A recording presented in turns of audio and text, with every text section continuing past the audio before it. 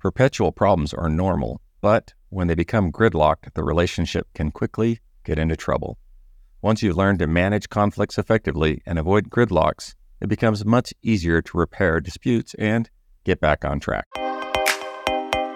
Did you know the average couple waits 6 years to get help in their marriage? Yeah, that's 6 years of pain, hurt, and frustration. Hi there, I'm Charla Snow. And I'm Robert Snow. And welcome to Master Your Marriage, where we believe that having an amazing marriage should never feel like hard work and shouldn't be a guessing game. This is the show for married couples who want to discover a scientifically proven approach to building a masterful marriage and have fun while doing it. So if that's you, you're in the right place. Let's dive in. Last week, we talked about perpetual problems, how all relationships, even healthy relationships, have perpetual problems. We also said that perpetual problems have potential adaptive value, that they increase our mutual understanding of one another, they stretch us, they increase our capacity to love one another, they increase our tolerance for one another, and this growth that we gain through conflict lends to developing more emotional intelligence. But when mishandled, these perpetual problems also have the potential to become gridlocked. And gridlock problems cause couples to vilify each other. Gridlock problems cause couples to turn away from each other, causing distance, loneliness, and isolation. Most any couple can live with perpetual problems as long as they can keep the dialogue open. Mm-hmm. But relationships may not survive hurtful gridlock problems. Absolutely not. So last week, we shared this first step in reversing gridlock. If you haven't listened to last week's episode, go do that before applying any of the tips that we're sharing with you in this episode. In short, what we talked about last week was understanding. Yeah. That understanding must precede any resolution or any compromise or any solution seeking.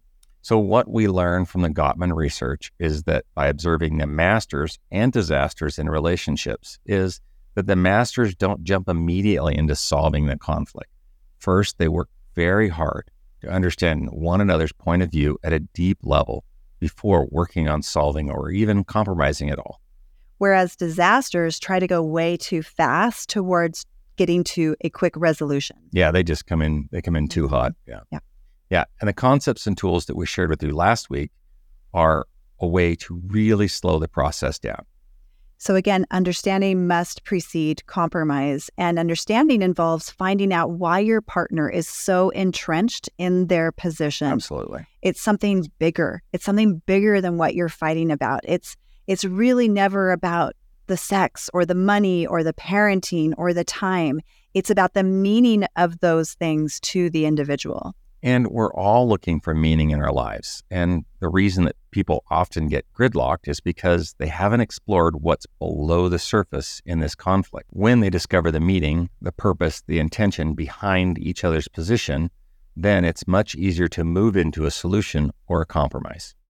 And once you really understand one another's dreams, the needs, the core values that are beneath the surface of the problem, then you're ready to move forward and create a compromise. So how do we do this? Let's dig into the process. Okay. So one of the things we've found with people who get gridlocked is they feel like they were asked to give up too much. Yeah, they were giving up something that was so important to them that it was sort of like giving up part of who they were, their identity. Mm-hmm.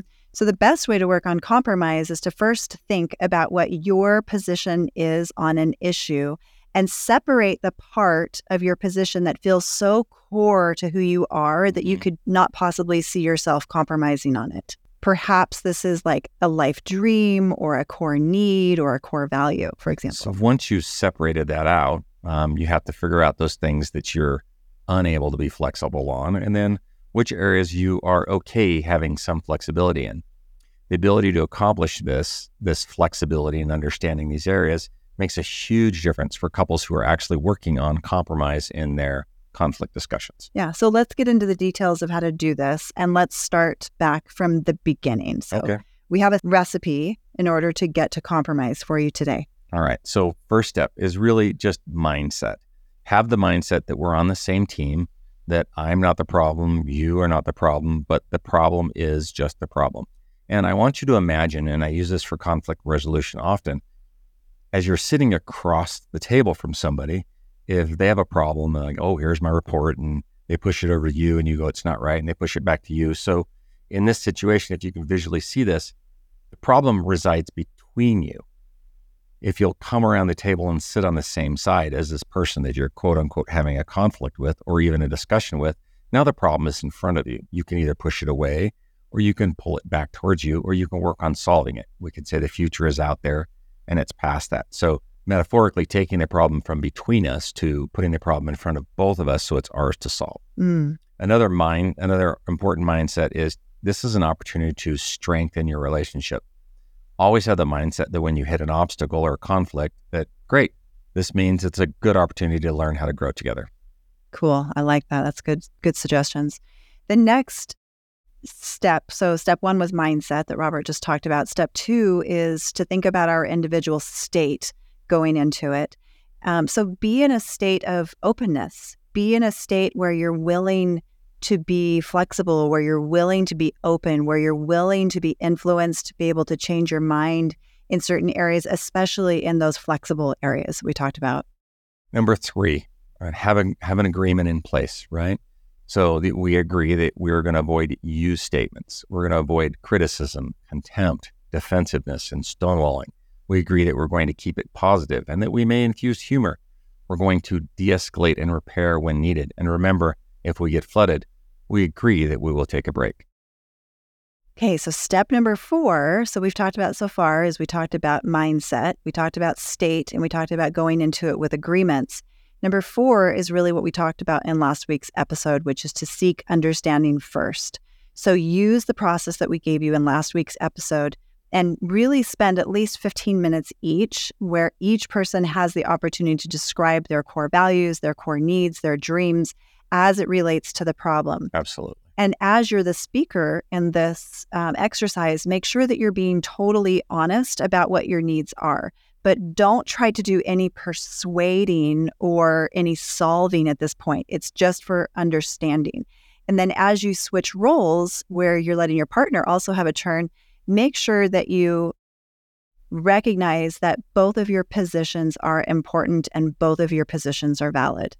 So step 5, which is we're going to separate the inflexible areas from the flexible areas. So you're going to write down those things that you are not willing to move on or be flexible about. And this is going to be a core need, a core belief, or a value that you've just fleshed out. It's the one thing that's so important to your identity that you just can't see yourself moving or giving up on that. So that seems like it's hard. But then the rest of it, the next part of this is we write down those areas where we can be flexible, which oftentimes you'll surprise yourself is a great deal around that you're okay with. Usually most of us will get into the nitty gritty and the details about how something's going to unfold, or maybe it's where it will happen or how much it will cost or how much it'll save or who's doing what. And I think those are areas where we definitely can be flexible on. Yeah, exactly. And we don't have to be flexible on our core values, but some of the other smaller things I think are important. And then when you start demonstrating flexibility, then you'll start coming closer to a compromise. All right, step 6. And what you said, I think it's much easier when you separate it out that way, because you start to realize all the places where you can be flexible and realize how much you actually have in common in those flexible areas. Yeah, absolutely. So the last step is then to ask yourself 4 powerful questions that will hopefully lead you to a temporary compromise, one that will honor both of your core parts of you. So these questions are, there's 4 of them. What feelings, dreams, and goals do we have in common? Mm-hmm. Question number 2, how might these goals be accomplished? Number 3, help me to understand your flexible areas and where our flexible areas intersect. Okay. And the last one is, what temporary compromise can we reach that would honor both of our core dreams and values? And we say temporary because things can always be reevaluated and changed later.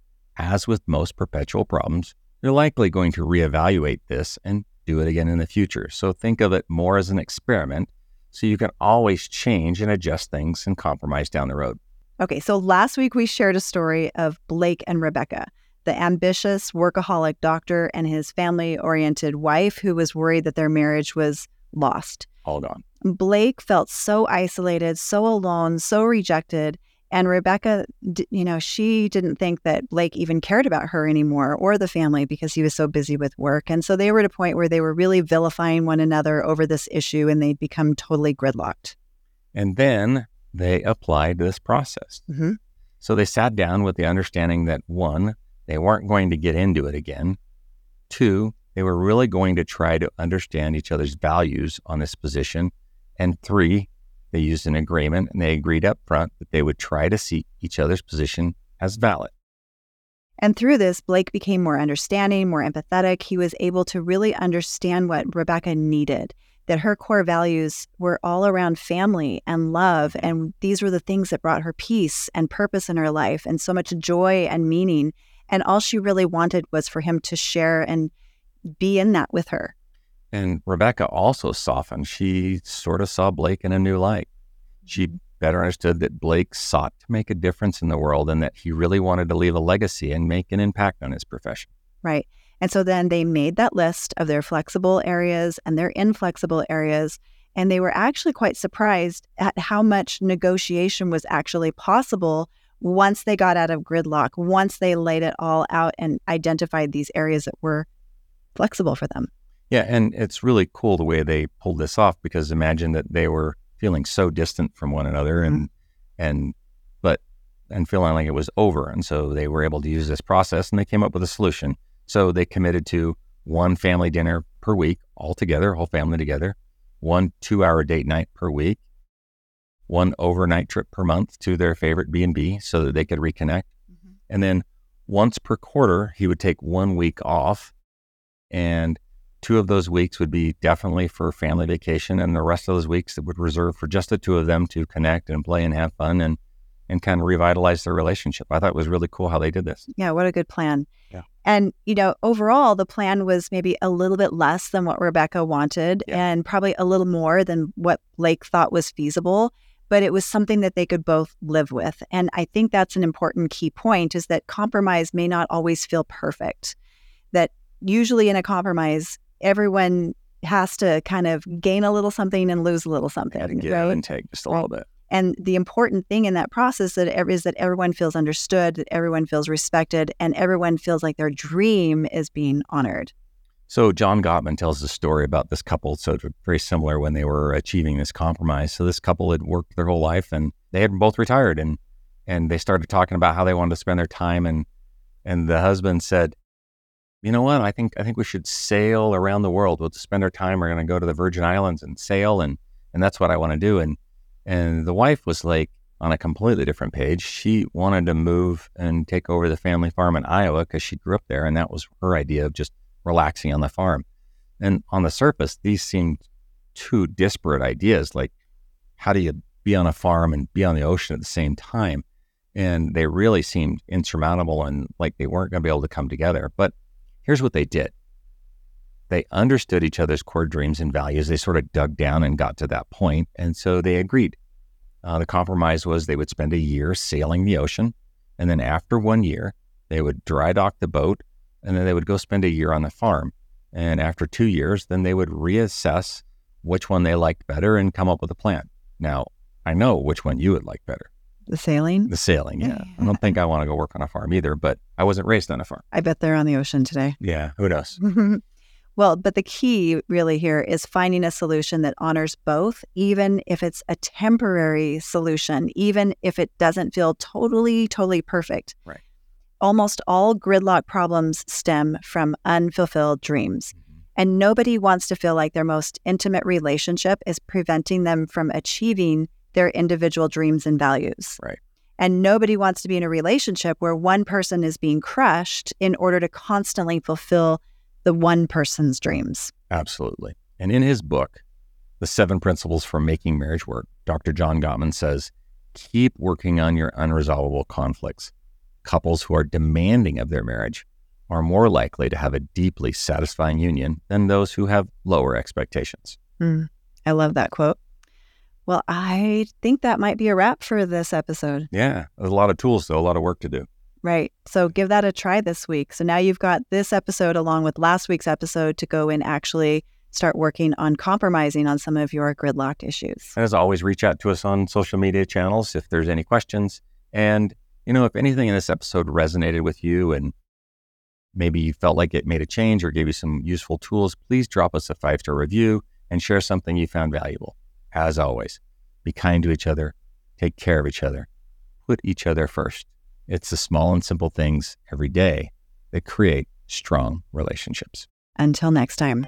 Thank you for listening to Master Your Marriage. If you have a topic you'd like us to cover, then we want to hear from you.